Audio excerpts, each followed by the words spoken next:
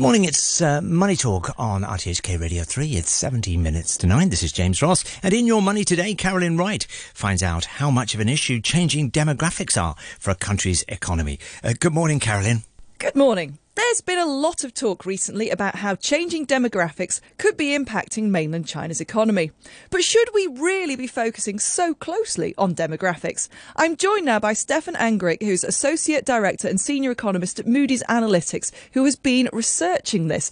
Thanks for speaking to us today, Stefan. Thanks for having me. Let's talk about how important population growth is in terms of its role in driving economic gains for a country. So population growth is one of the key factors that do drive economic growth. But the message from our analysis is that it's not everything. So, of course, if you have a larger population, that means you have more people who can be economically active, which means you have more people producing output.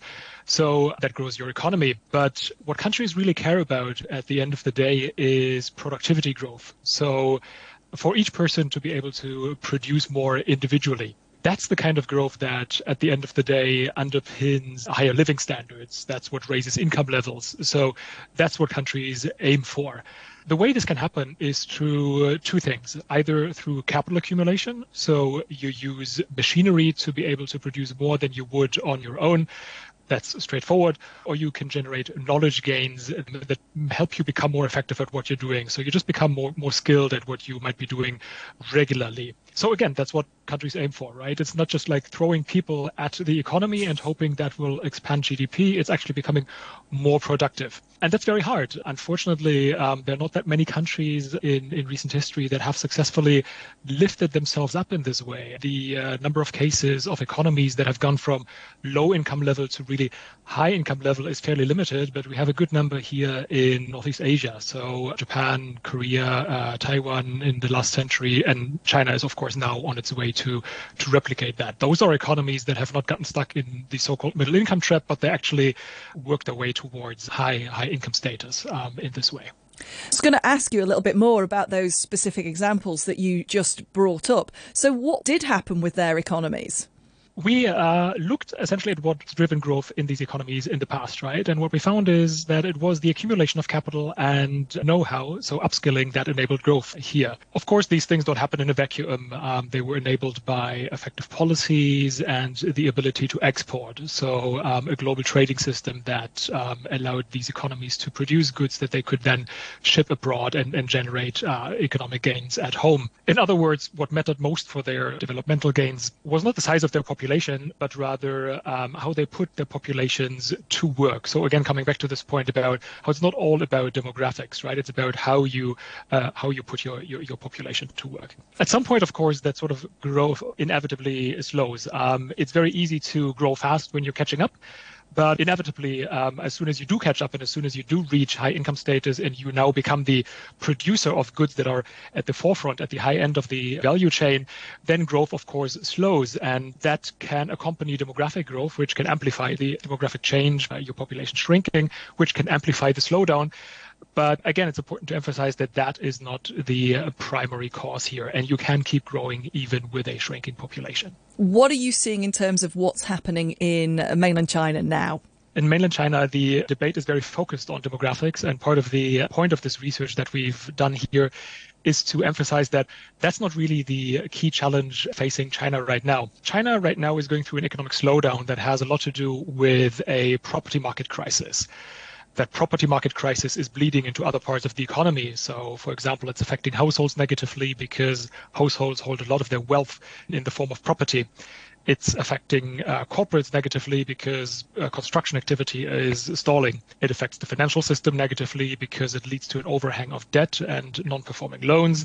And it affects local governments negatively because their income stagnates when the property sector stagnates.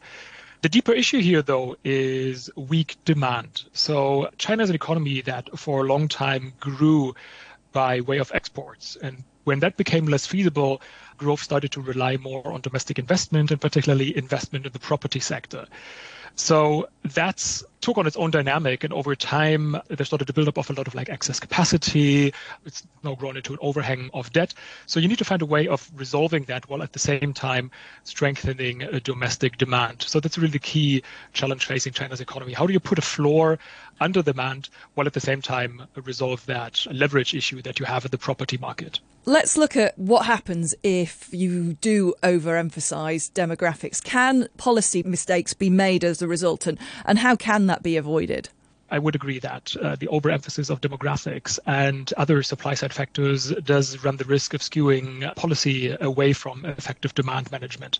Of course, demographics is always important. You always want to think about the long-run trajectory on your economy, but that should not come at the expense of managing things in the near term. If we look at the example of Japan, for example, Japan slowed drastically in the 1990s after its own property market and asset price bubble burst. And at the time, there was a lot of focus on the supply side, and policymakers tried to strengthen the supply side to get the economy growing again. That delayed necessary fiscal and monetary action that focused more on the demand problem at hand, however. So the key here really is to recognize that demand is important. And in many ways, you need to shift to a new model.